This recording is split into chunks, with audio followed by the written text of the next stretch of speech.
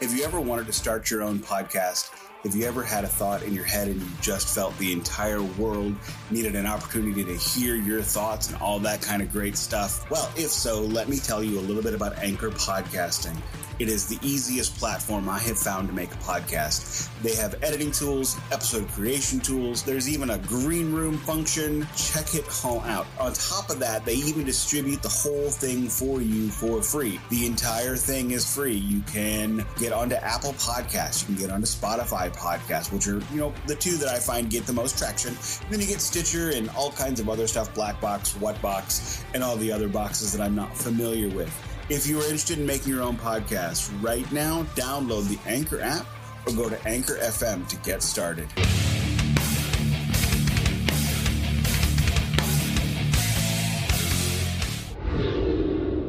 Welcome back to the Ghost Cult Magazine podcast. I'm your host, OJ.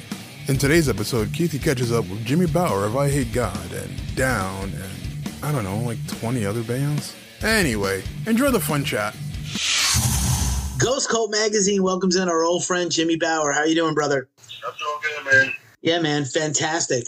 Just caught you guys on the tour in San Francisco earlier in the week. Congratulations on what looks like an awesome time. I hope it is.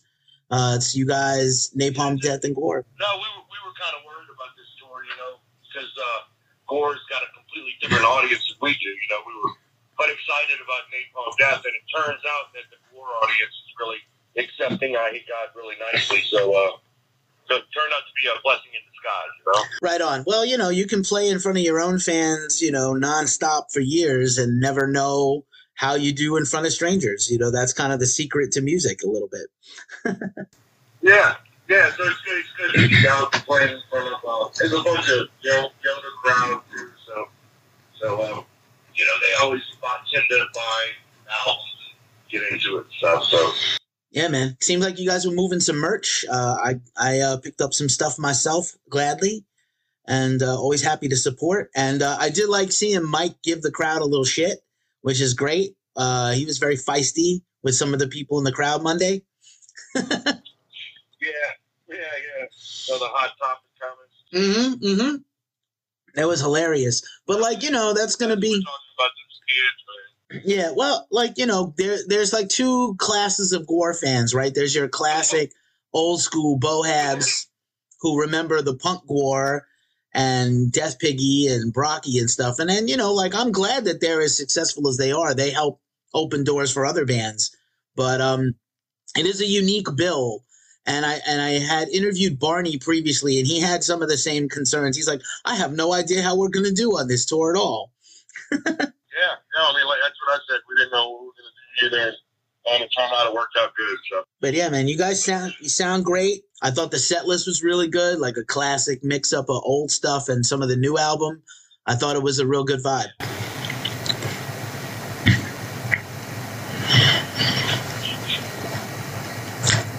Is it, you guys are so used to doing headline sets, is it kind of hard to kind of like scale it down and do, a handful of less songs? We do the obvious ones, Sister Fucker and Jackass and Will of God Blank, Shoplift, like the classic songs that we've always done. But just kind of, with the new record now, we've been playing 3 of them a night, but now we bumped it back down to 2 new ones because, you can tell they were kind of boring people, so.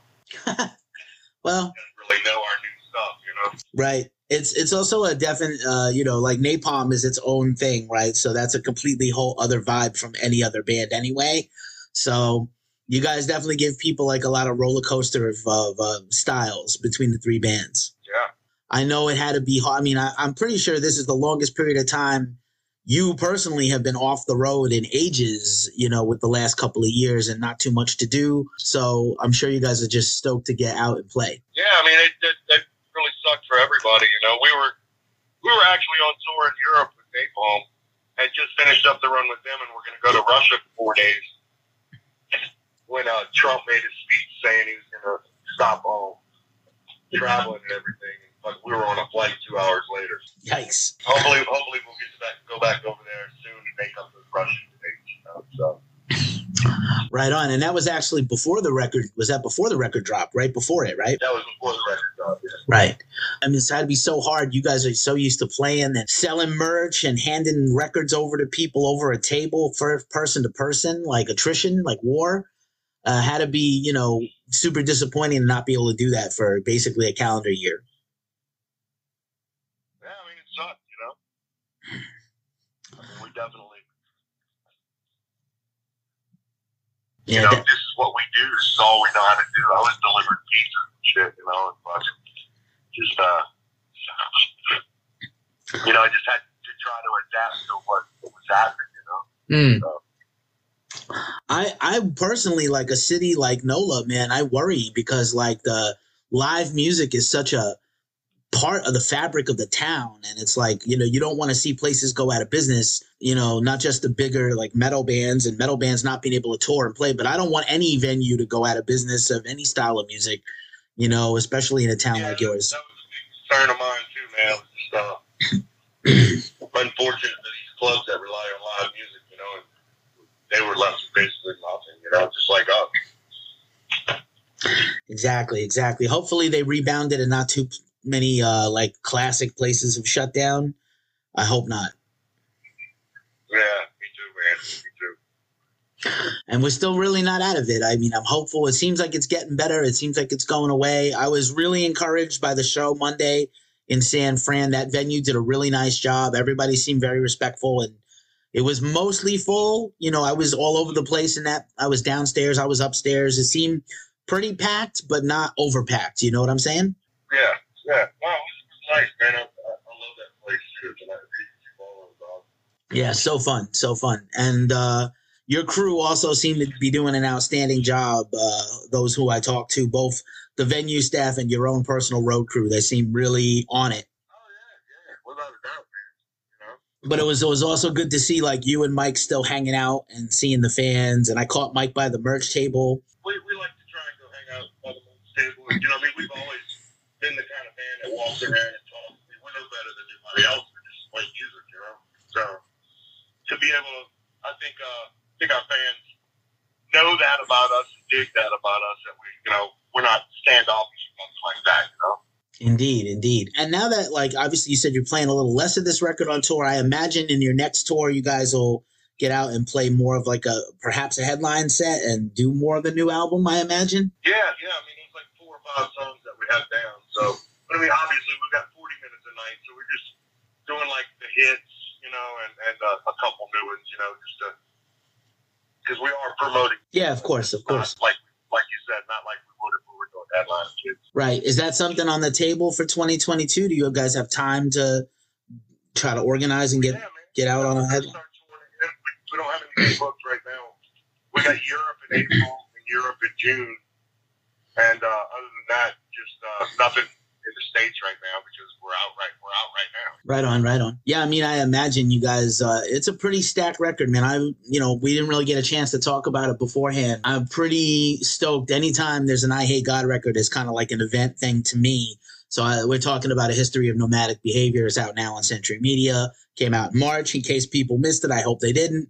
We'll link everything in the description. But yeah, man, it definitely holds up. You guys have been very prolific. You put out like a string of records in a row. Mike had some health issues, but you guys have just been plugging away for basically a decade or more straight, just record after record. Yeah, I mean, after our drummer Joey died in 2013, we vowed to hit the band even harder, you know. So it's nice to hear somebody say it, you know, because we really do work hard. Yeah, man. It's like sometimes wonder what it's for, you know. Well, I mean, at the beginning of the day, it's for you. I always tell that to people. You have to have a higher there's nobody getting super rich in heavy metal or underground music. This is uncomfortable music for people who want to be made uncomfortable, you know? It's not a lot of dollars. There's not a lot of Enter Sandmans in this genre, you know? No, not at all. I love those guys, but, you know, it's 2% of all those bands that get big.